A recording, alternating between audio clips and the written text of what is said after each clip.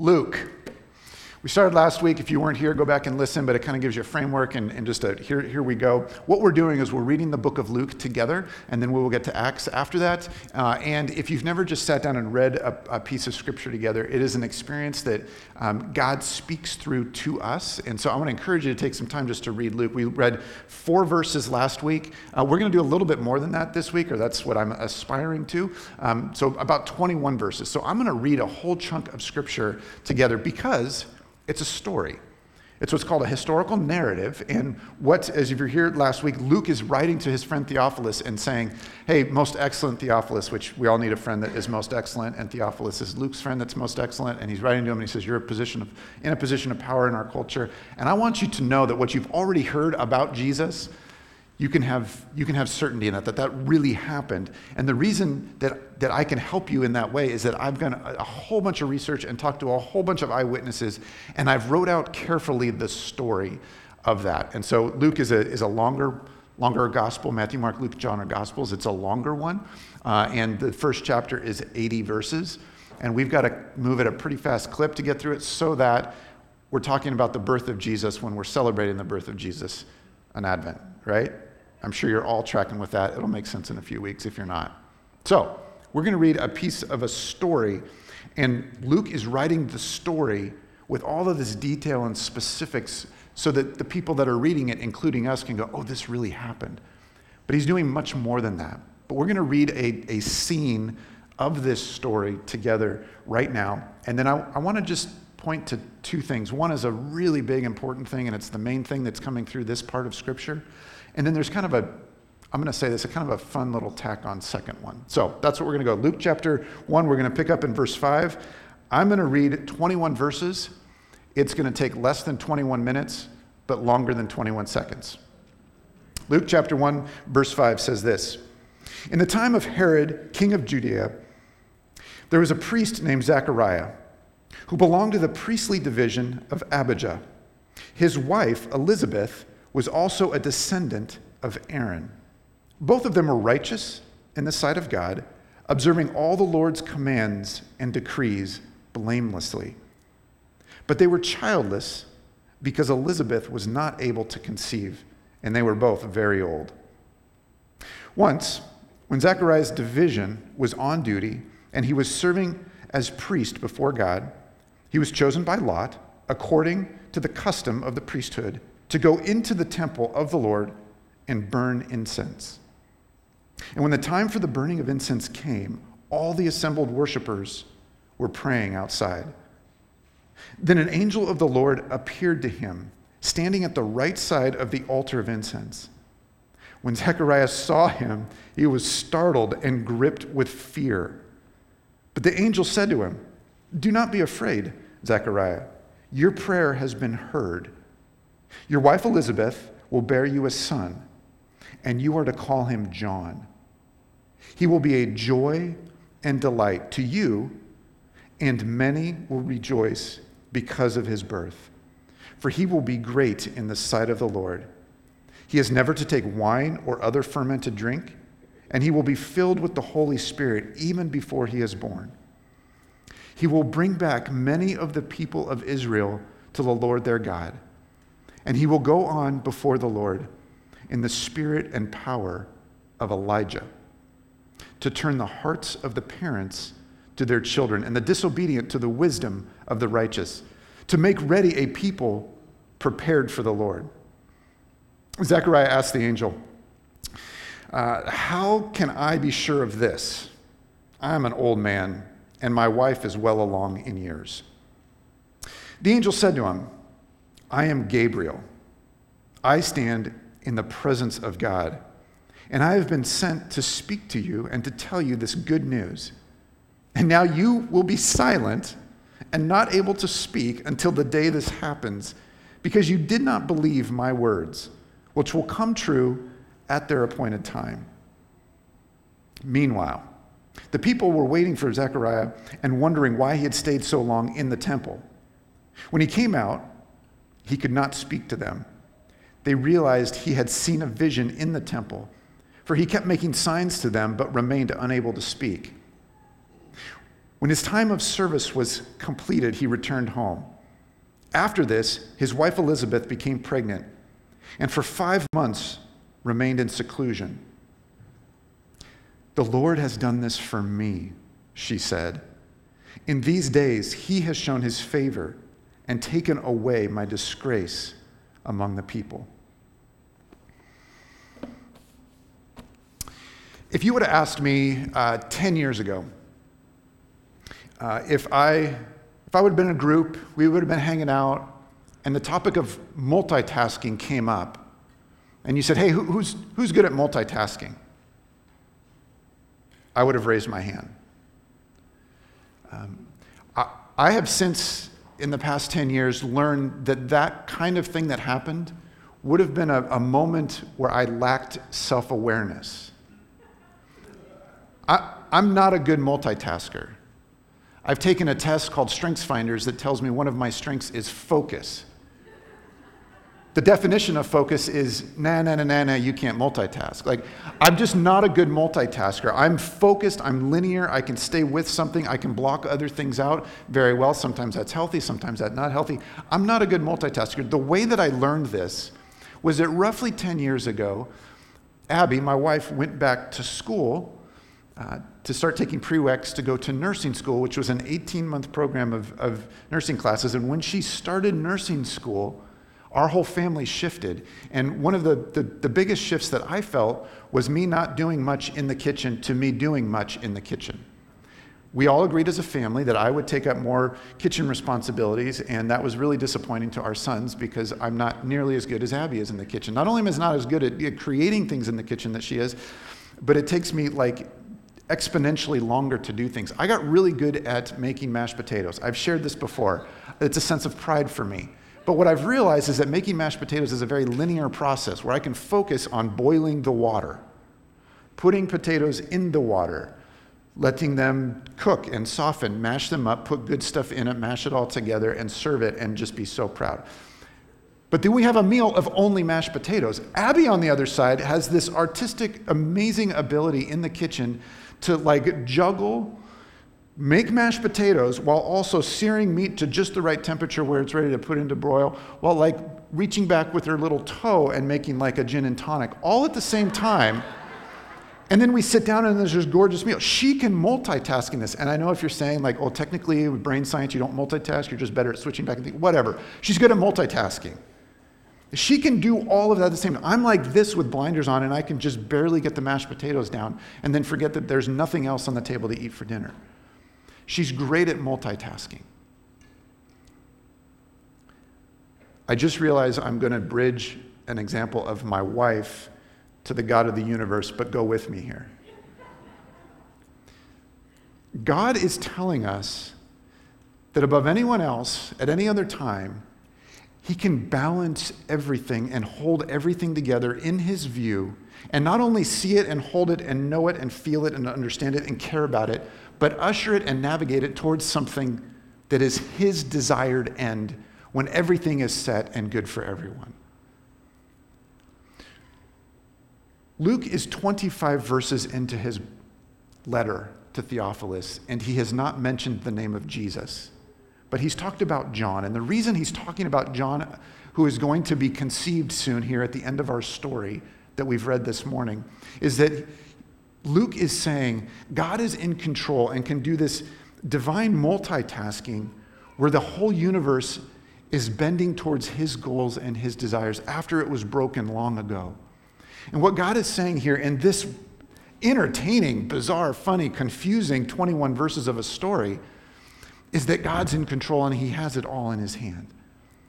And not only that, but this snippet that we read that Theophilus first got and is questioning his own faith because everything around him is kind of crumbling. He's wondering if Jesus is really who Jesus promised to be, because he got killed and then resurrected and then he's gone now. And the community that is following Jesus and naming themselves after Jesus as Christians seems to be persecuted quite a bit. And so Theophilus is asking questions of, is this even true?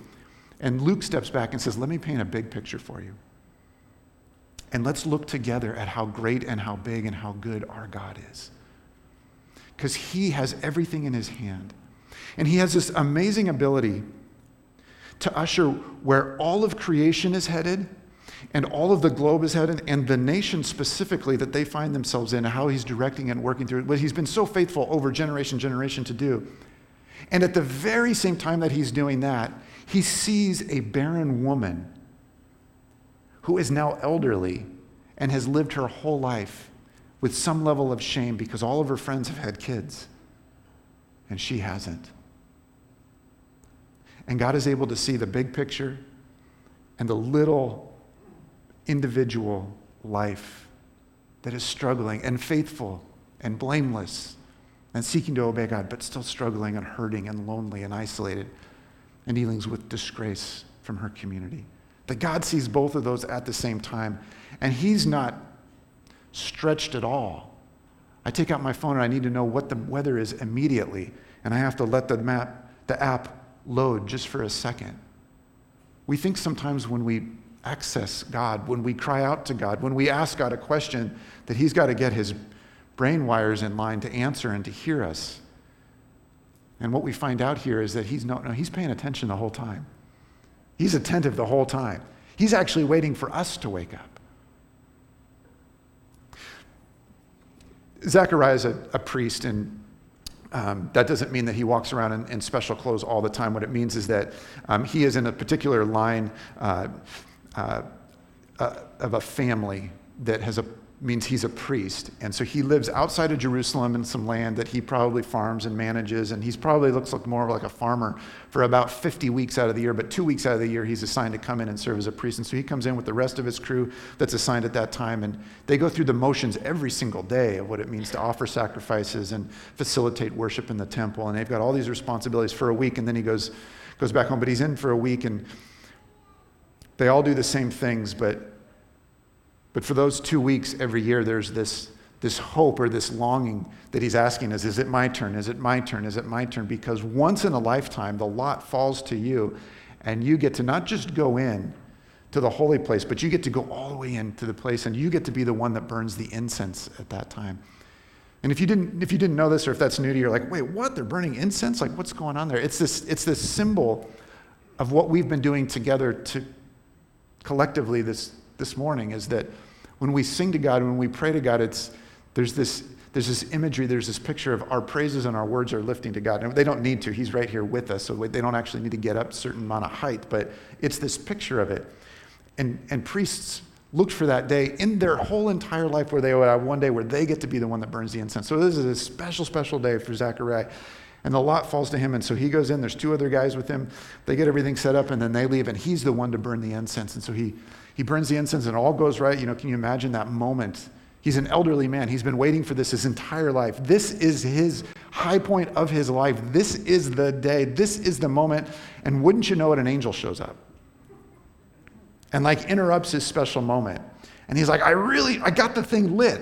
The incense is going. It just looks good. I did it. I didn't blow it. I didn't knock over the whole stand or something. And they hear some loud noise out there where they're praying and worshiping, but I got it lit. And then you show up. Like, what is going on here? And then, if you don't know this about it already, that angels can look a lot of different things, but angels are absolutely powerful. We think that they're cute naked babies sometimes, and they float around with wings. And no, they're intimidating when they show up. They can look like a lot of different things, but when they show up to communicate a message like this, they're intimidating. So you'll see over and over through Scripture, they're so beautiful, they're so radiant, they're so immense that they have to start with, be less scared. And so that's what he says to him, is stop being so afraid. Oh, okay, that works really well, right? So Zechariah is absolutely fearful because Gabriel is here. And Gabriel says, this is what's going to happen. You guys are going to have a baby. And then you're going to name him John. And then John's going to do these very, very special things, these very unique things. He says this in verses 16 and 17. We heard it, but let me read it for us again. Talking about John.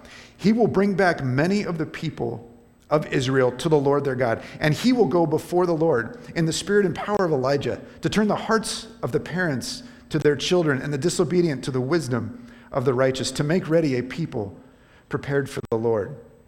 That's a big time role description right there. If you want to talk about prophecy, that's a huge prophecy. This person, John, that you guys are going to give birth to as a couple, even though you're elderly, he's going to come and do this. That's what he's going to do. Here's what's interesting. Stay with me just for a moment, but we got to go back roughly 400 years. The words that Gabriel said to Zechariah in that moment where he was burning incense inside the temple in the holy place, he says these words, and they're recorded in a book called Malachi. And they say this. This is the Old Testament book of Malachi, chapter 4, verses 5 and 6. See, I will send the prophet Elijah to you. She's talking about Elijah, not John. Talk about Elijah. Prophet Elijah to you before the great and dreadful day of the Lord comes. He will turn the hearts of the parents. These are the exact same words that Gabriel said that we have in Luke chapter 1. Turn the hearts of their parents to their children, the hearts of the children to their parents. You see this restoration, this reconciliation, this healing, this healthy thing happening, or else I will come and strike the land with total destructions. That's no good. That's bad. But the other part's really good. That families would get back together, that something's broken that would be reconciled once again. Here's where this shows up. Malachi chapter 4, verses 5 and 6 is like the very end of the Old Testament, and then you get to the next page and it says the New Testament. It could also say about 400 years later. There's like 400 years of silence where God has just said this, and then nothing. And week after week, day after day, morning after morning, sacrifices are offered in the temple, and priests come and do their jobs, and they go through the motions, and they obey God. And there's a few people, like Zechariah and Elizabeth, who their whole community looks at them and go, wow, they're righteous and blameless. I don't know why they don't have children. That's a disgrace for them, and they're looked down upon by others, but wow, they're good people.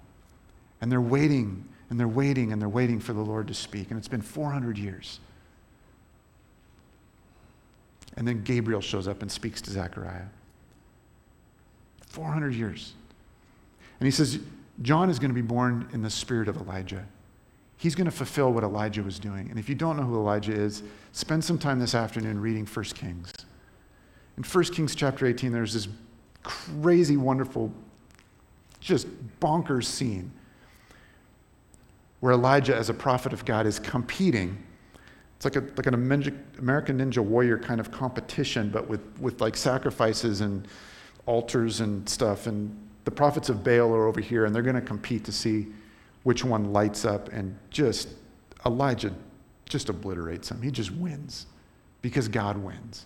And there's this great story where Elijah says to the people, before the whole scene happens, Elijah says, the Lord your God, if the Lord is your God, follow him.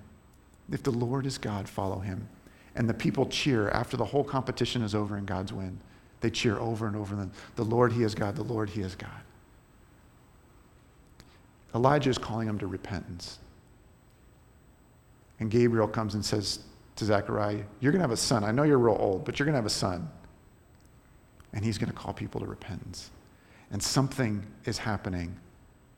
And now that there's prophecy happening again, there's a voice from the God through Gabriel. Now that you're going to conceive and have a child, you can know that God has been faithful. He is faithful. He will be faithful. He's continuing to work and will continue to work. This is who God is.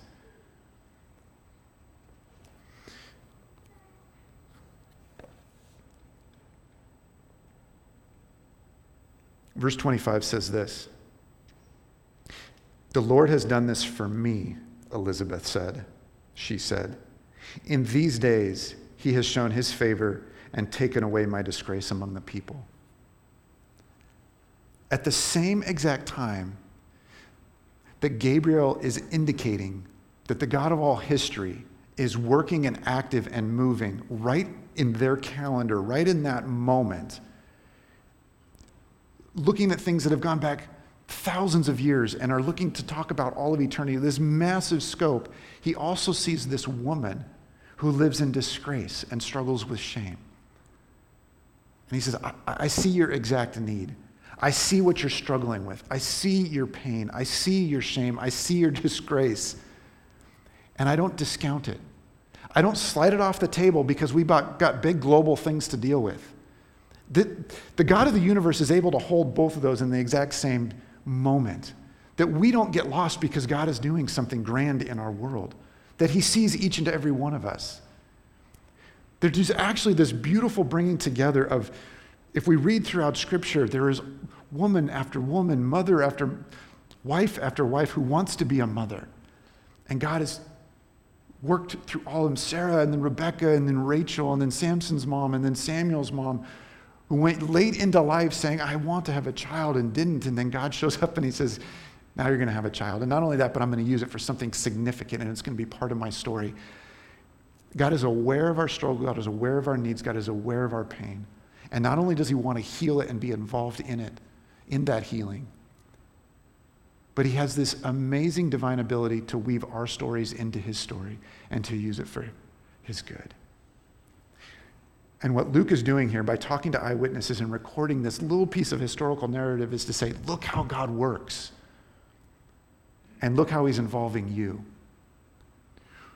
One of the things that we have said over the last few years in the life of our church of Mosaic is that we need to look back at who God is and what he's done, and specifically in the life of our church, and then specifically in our own lives, in order to be able to turn and look into the future.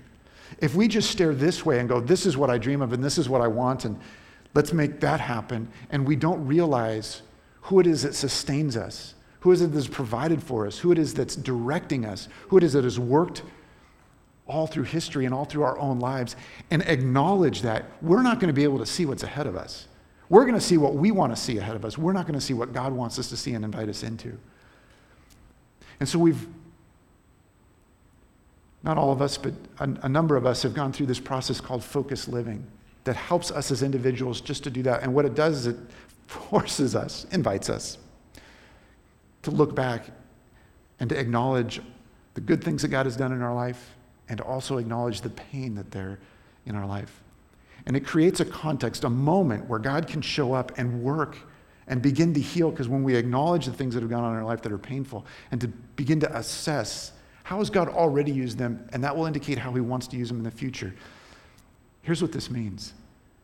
Nothing in our life happens just on accident or is insignificant. That God has this amazing ability to use all of it and to weave it together for his purposes when we put our life in his hands. When we hang on to it ourselves, that doesn't work well. It's fascinating to me that Zechariah and Elizabeth were identified as blameless and righteous, and yet they didn't have what they wanted. They still struggled with disgrace and shame.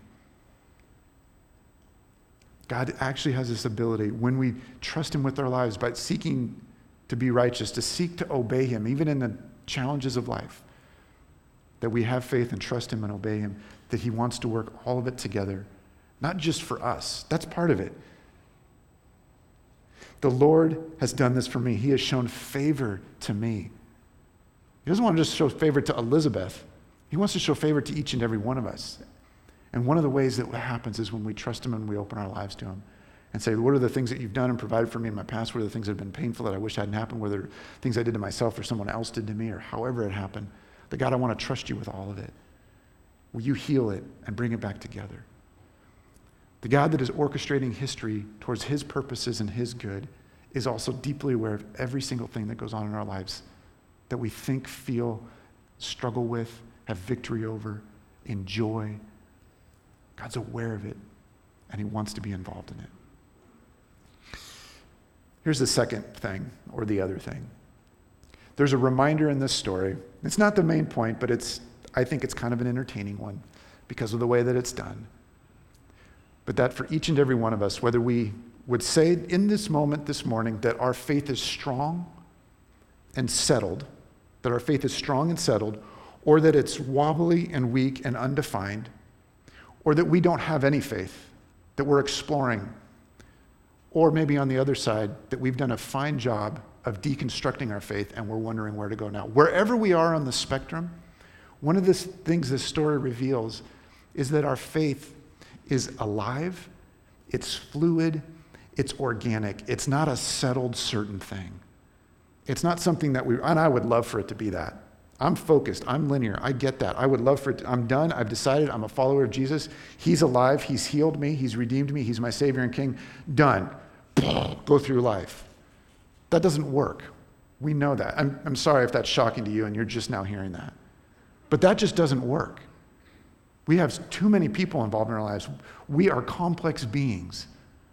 And God knows that about this. And one of the things that he's saying in this story is that faith is always fluid, that it's alive, that it's going to move and work. And so we've got this guy, Zechariah, who has been faithful and righteous and blameless his whole life. He's an elderly guy. And he's the one burning incense that when the angel shows up that he knows is real, and he knows the whole story of God that's written up to that point. And he gets what he actually wants. And I don't think the angel is saying, I hear your prayer, I'm answering your prayer, meaning I want a child. Zechariah had specific prayers that he was to pray on that day in that moment. He was praying those. He was praying for the nation. And the angel says, yes, I'm going to grant those. God is faithful. Those are going to happen. And guess what? The way that it's going to happen is through your life, through you guys having a kid, because that is just going to freak everybody out that you as an elderly couple got pregnant. But he says, I'm answering your prayer. And what does Zechariah say? Yeah, I know, but can I have a sign?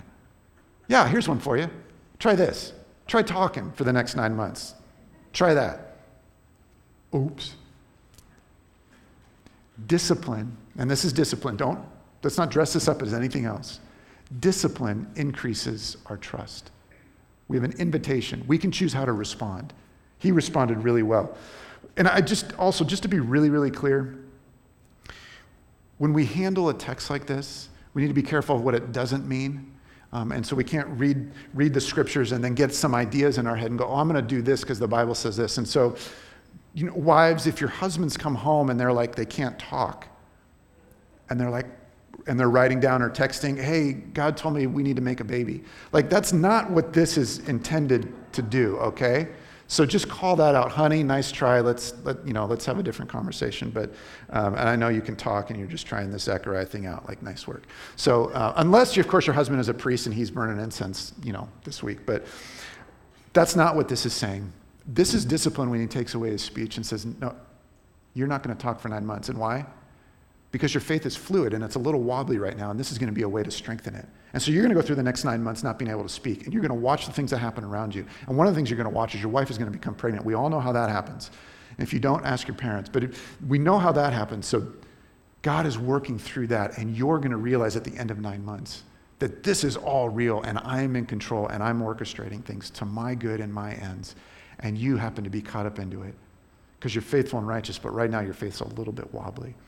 So for us, regardless of our age in life, whether we're young and we're in our teens, whether we're old and in our 70s, whether we're anywhere in between, whether we came to faith 6 months ago or 60 years ago, our faith is a fluid thing, and we always need to be asking the question, what is the next thing that God wants from me? What is the next step of faith and the next step of risk and the next step of courage that I might be ready for? What is the thing that I've been holding God at bay for that I finally want to lay down my barriers and say, God, do this work in me?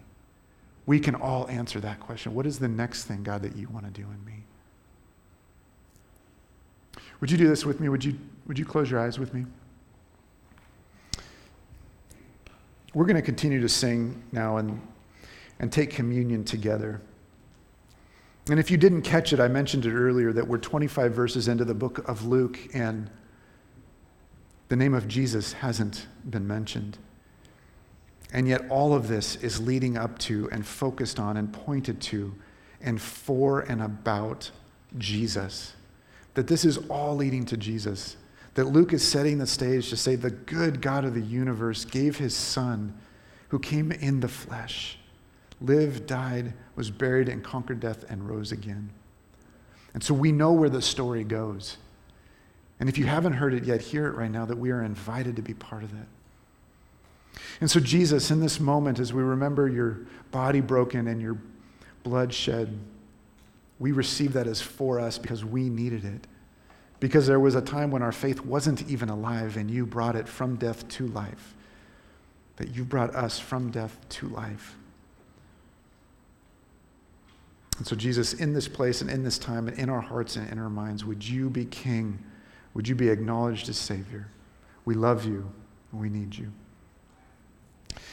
If you don't have one of these cups, you can get one from the back, but you push down the tab and take it up, and then let's take and eat together, body broken and blood shed.